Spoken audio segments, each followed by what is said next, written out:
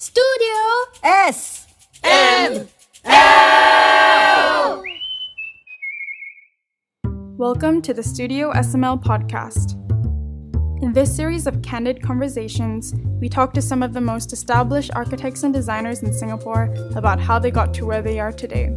Hear about their personal journeys and the highs and lows of running a design practice in Singapore. Enjoy the rest of this podcast. MAX.TAN draws inspiration from traditional Asian silhouettes that resonates in Paris, Middle East, and Scandinavia. How does he bridge the practicalities of a fashion brand while pushing forward ideas and concepts of a designer brand? An award-winning designer, Max prepares his next season for 2023 while crafting and making theatre costumes for Singapore International Festival of the Arts 2022. And all this while teaching the next generation of design students hungry to make their mark in the fantastical world of fashion. Hi, welcome to Studio SML. We have with us today fashion designer MAX.TAN. Hi Max, you are a busy person. Please share with us what you are currently busy with. I'm currently busy with the Spring-Summer 2023 collection, and it will be showcased on the Singapore International Festival of Arts 2022. So it's a 40-look collection, and besides that, I'm also working on the costumes for various productions for SIFA this year. Right. I understand for SIFA this year, you are involved in more than one production? Yes, that's right. So I'm designing costumes for MAX.TAN, which is the opening show at the Pasir Panjang Power Station. It's a collaborative show with between Singapore Chinese Orchestra and the Two Young Initiatives from Sarawak. The next show I'm working on is Ceremonial Enactments, which features my fashion show, and it's also a triple bill together with Nadi Singapura and the Bashka's Arts Academy. And the third one that I'm working on is Ubin. I took that on really last minute, and the last one is the closing show for Theatre Ikamatra, which is Bangsawan Gemala Malam. Right. There's quite a lot of pressure, right? Because you have the opening and you have the closing, and then you have the ceremonial enactment. Yes. I just ask, how do you juggle and kind of compartmentalize between the three? I guess the good thing is that I'm given the luxury of time. I started work way back in 2021, in about June 2021. So there's a lot of creative discussions with the various groups and the various creative directors and all the creatives that are involved. But at the same time, everything comes, the making of the garments come together at the same time, which is from December till all the way till now. And because of the sheer number of pieces that we are making, it has been really hectic, but also really fulfilling at the same time. I guess theatre is really a creative avenue for me as a fashion designer, where I get to do things that are not what I'm familiar with doing or comfortable with doing, because, you know, with fashion and with the label, there's a standard design code, and I guess I have more facets to me, and I can't just be happy doing just black and white and the monochromatic stuff that I'm known for. Yeah. Right. So I'm really thankful for the theatre industry and the theatre scene for giving me all these wonderful projects to work on.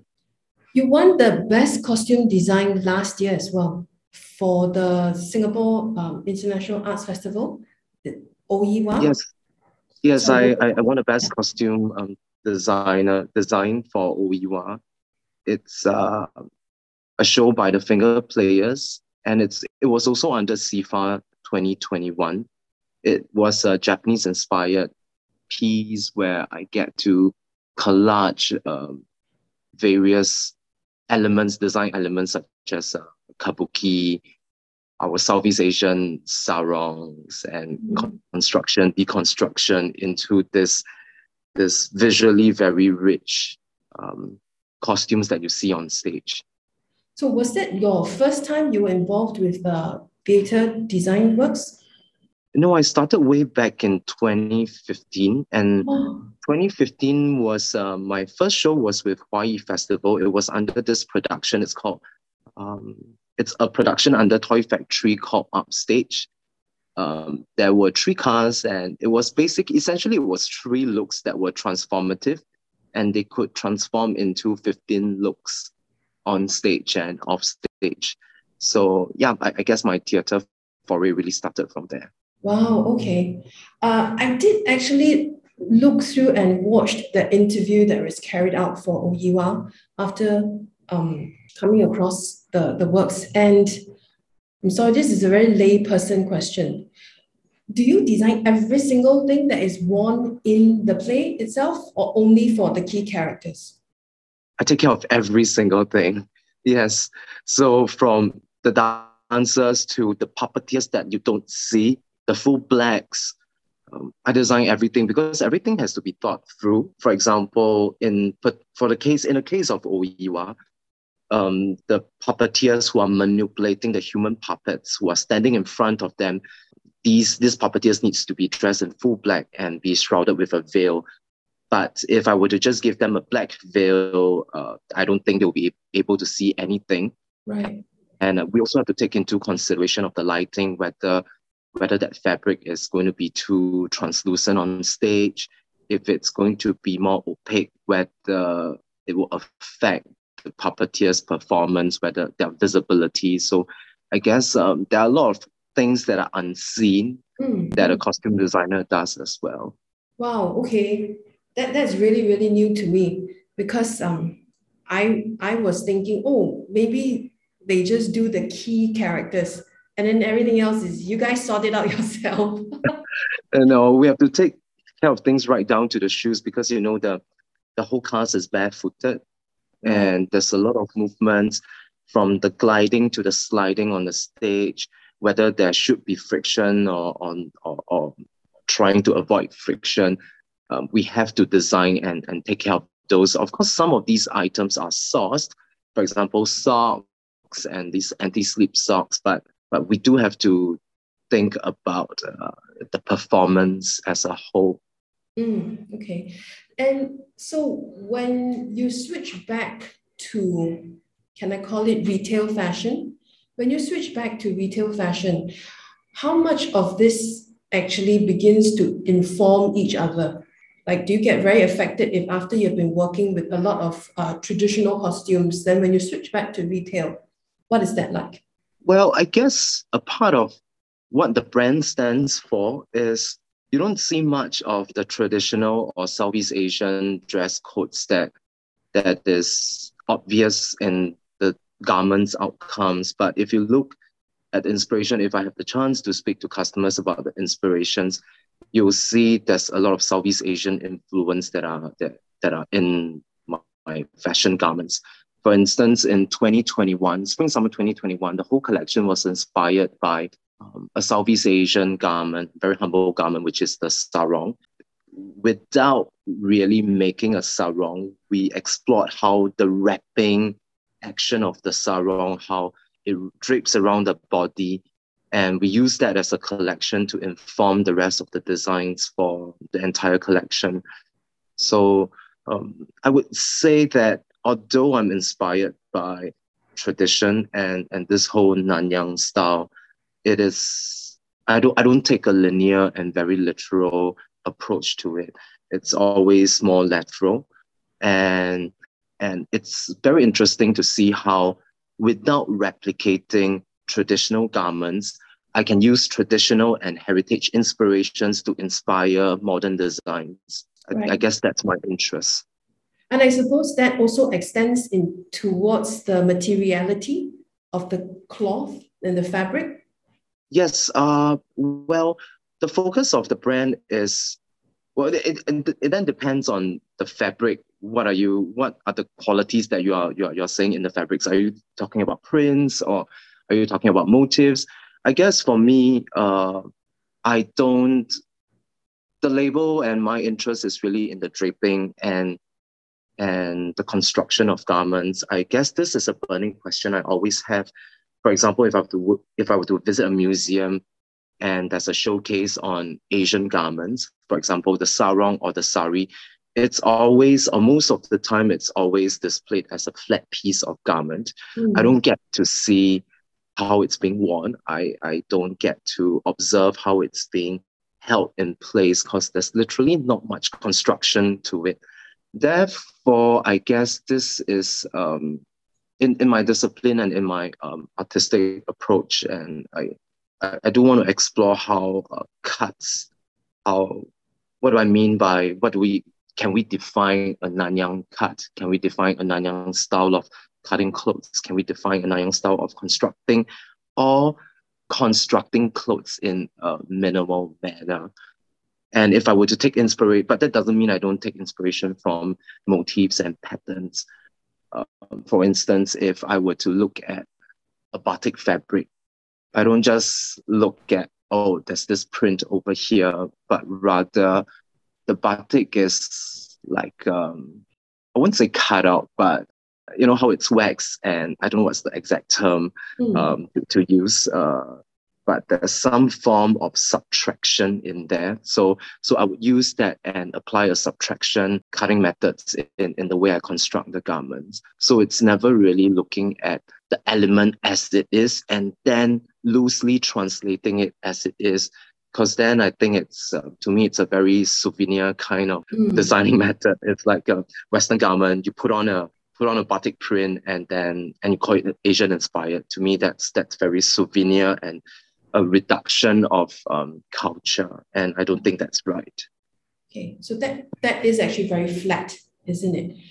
Yeah, it's almost like saying, putting on a "Welcome to Singapore" Malayan print on a T-shirt. You know, I think that's how I see things. Yeah, and besides the prints, there's nothing about the T-shirt that is inspired by this region that we come from. Okay, you mentioned quite a bit just now about the cut and the fold and how it's draped. So what is the construction process for you? You know, are your garments made here or are they done somewhere else? What is that like? So for the studio process, I have a very small team, and in my workshop, I tailor and drape the entire collection, all my collections by myself. I do believe in that because I can't depend on someone to translate my vision, because sometimes the garments are draped around, and most of the time I think tailors outside takes a more controlled approach to things, whereas I don't like to be in so much control. So unfortunately I have to do everything myself, but thankfully I have a very supportive team, and it's a very collaborative process actually. So as I'm drafting something, my sewer will be with me. My sewer is my assistant designer, actually. So as I'm drafting, we go into communications on how certain things should be finished, whether certain things should be drafted this way. So that in my process, I involve him, and in his process. In his sewing processes, he involves me as well. Take, for example, if there's a certain kind of finishing that we are looking at, I won't just give him like a textbook 101 answer. Oh, this is a piece of chiffon. Please finish it in this way. Rather, we take maybe about 2-3 hours just to explore. Okay, let's use emotive words to explore finishing. How would an angry edge look like? How would a sad hem look like? And in these creative workshops, we throw all the rules from the textbook answers away and come up with rather emotive solutions to fabric finishings. Right. Is that unusual in the market that a designer is also a sewer? I'm not too sure. I guess in Singapore, there are a few people who does that. And of course, there are, if we are talking about the scene as a whole, with regards to the whole world, I'm sure there are designers who do that. But of course, there are retail brands. For me, I would like to make a distinction between a fashion brand and a designer brand.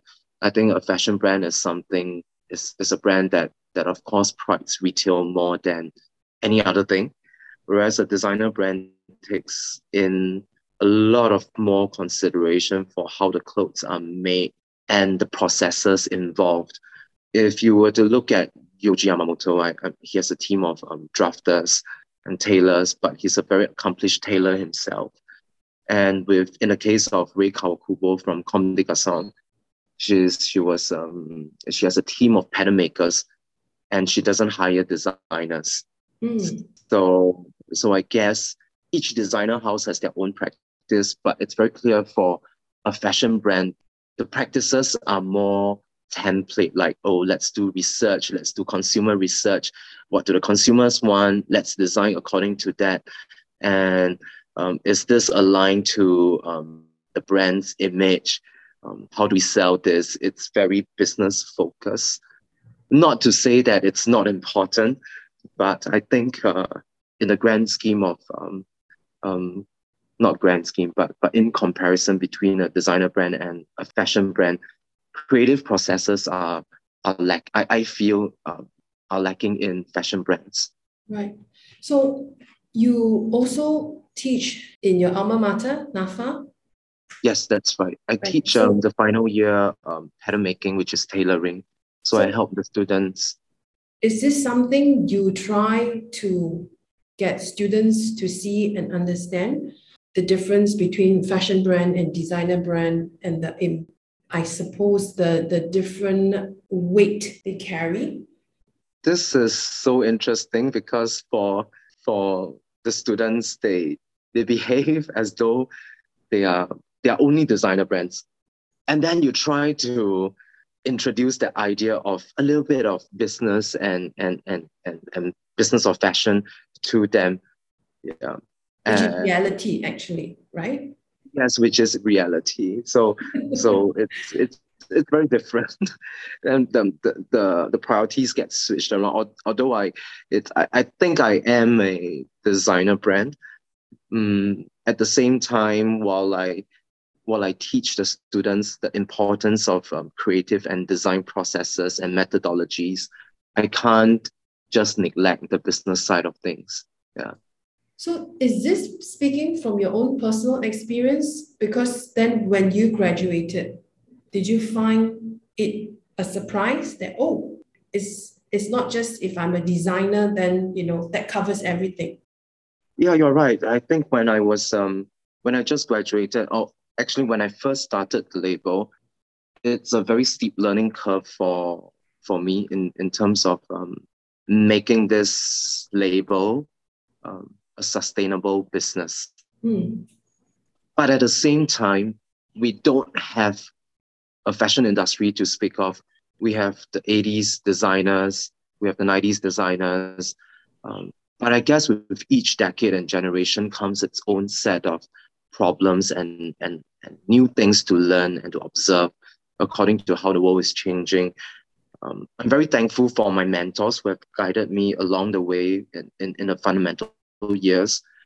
But at the same time, I think I can't just take their advices wholesale because what was relevant back then isn't relevant to me when I first started. Take, for example, someone told me, hey, your things are too unapproachable. Why don't you start a diffusion line, which I did, and I think it did very well. But I guess at the same time, it took attention away from running the main core main line, and that affected. I think that affected how I saw fashion differently, and I put a stop to the diffusion line, although it was doing relatively well. Yeah. Okay. So you have quite a lot of fingers in the Europe market as well. Do you feel that it is the Asianness of your designs that is appealing?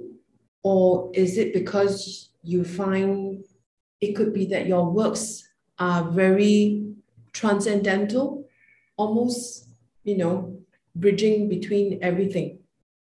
I've never really thought about this, but I guess the way I design appeals to a certain group of women, whether irregardless where they are geographically. So while my agent is based in Paris, I think my strongest market is actually Middle East and the Scandinavian countries where it's just different. Yeah.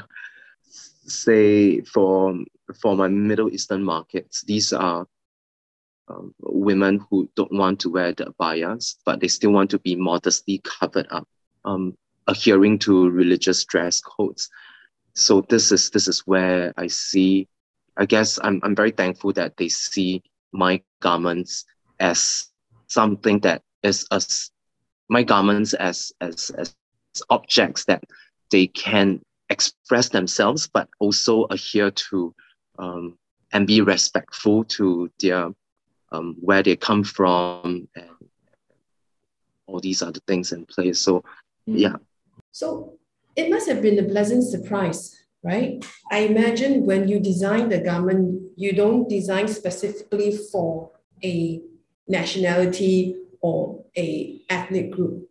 And so when you say that, oh, actually maybe the same set of collection actually appeals to Scandinavia countries and Middle East as well.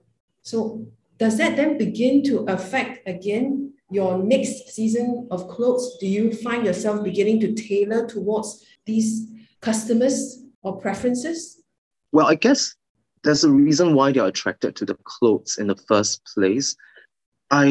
While I don't tailor I don't design according 100% to their needs.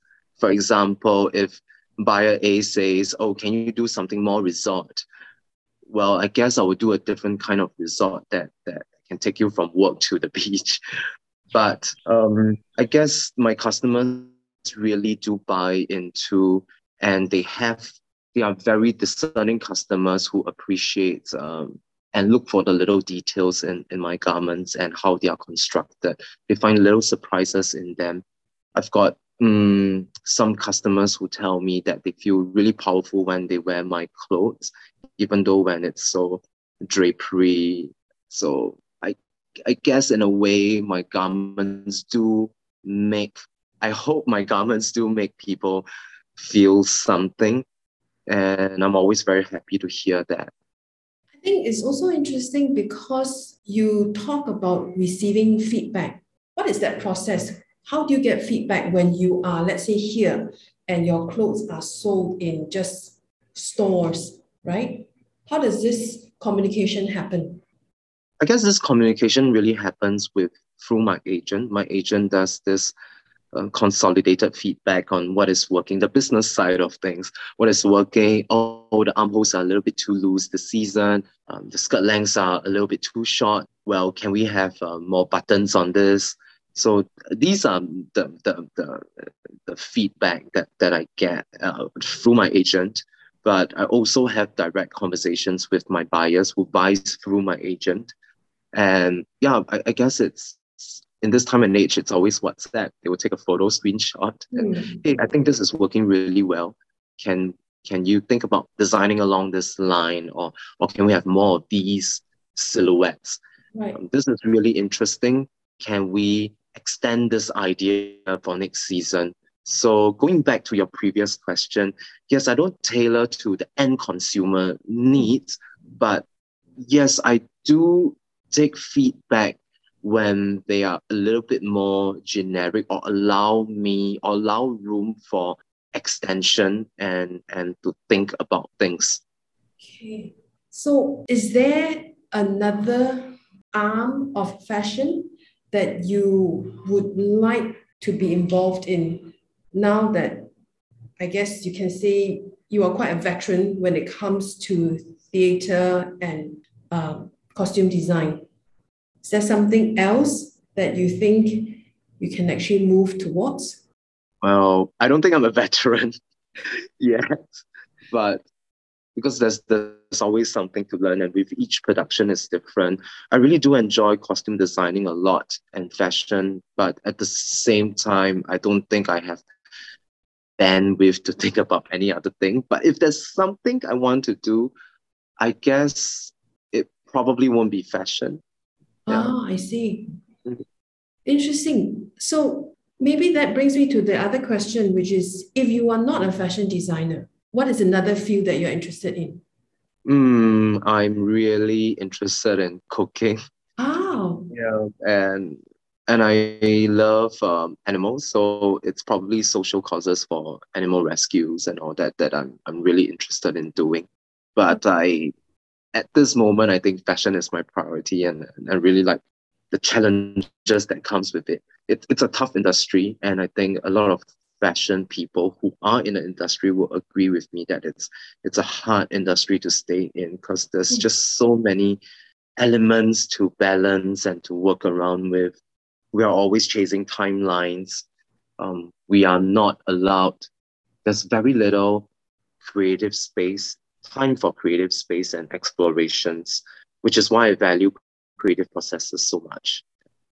so what would be some word of caution that you will give to your students who want to embark into the fashion scene and start a business like exactly what you have done? What are some words of caution? Stay really receptive to criticisms and feedback. Take them all in, but at the same time, don't take them all in.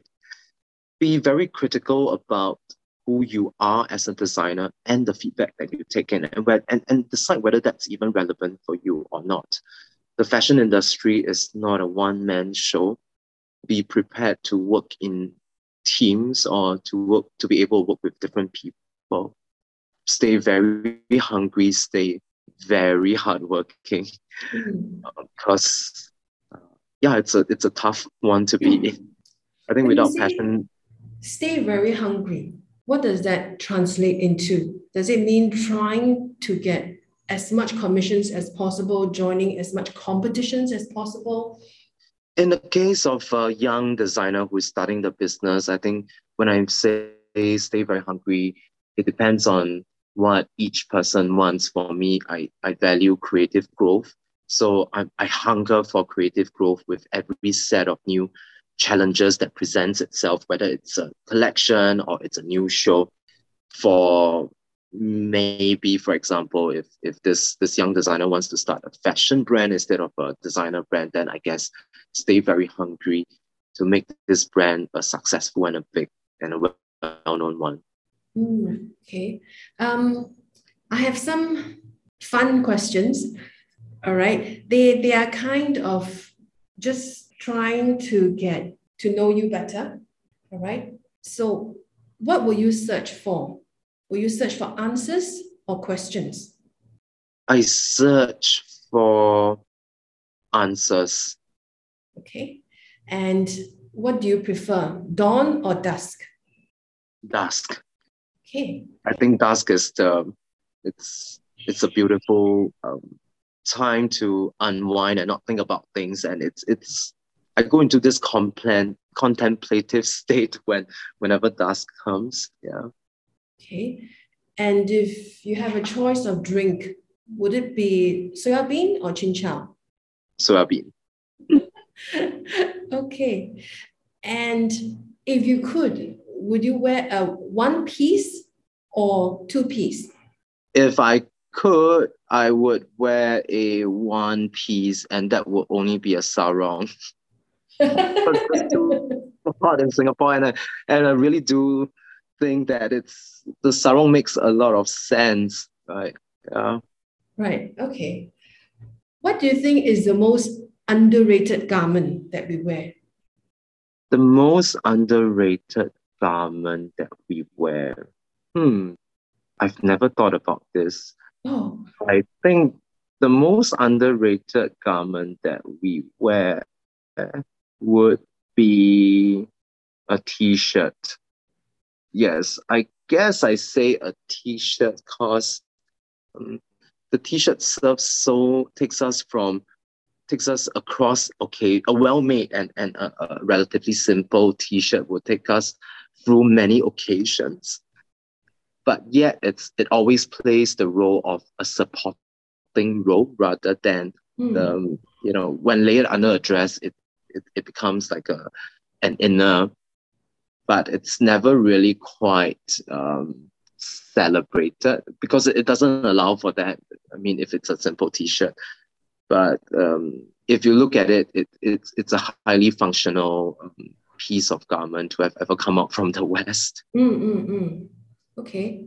And if you look at the components of a garment, which part is the most difficult to make or get right? The sit of a lapel on a jacket, it's very difficult to get right because a commercial lapel does not fit as well because everybody's body shape is different. So that's always the most difficult to get right or close to right. Oh, okay. Very interesting. All right. Thank you so much. Thank you for joining us today for this short chat. We wish you all the best and we look forward to the programs in the upcoming CIFA. Thank you. Thank you for having me. Thank you for listening to the Studio SML podcast. To hear the stories of more Singaporean architects and designers, head to www.studiosml.net, where you can find out more about Studio SML as well as all our podcast episodes.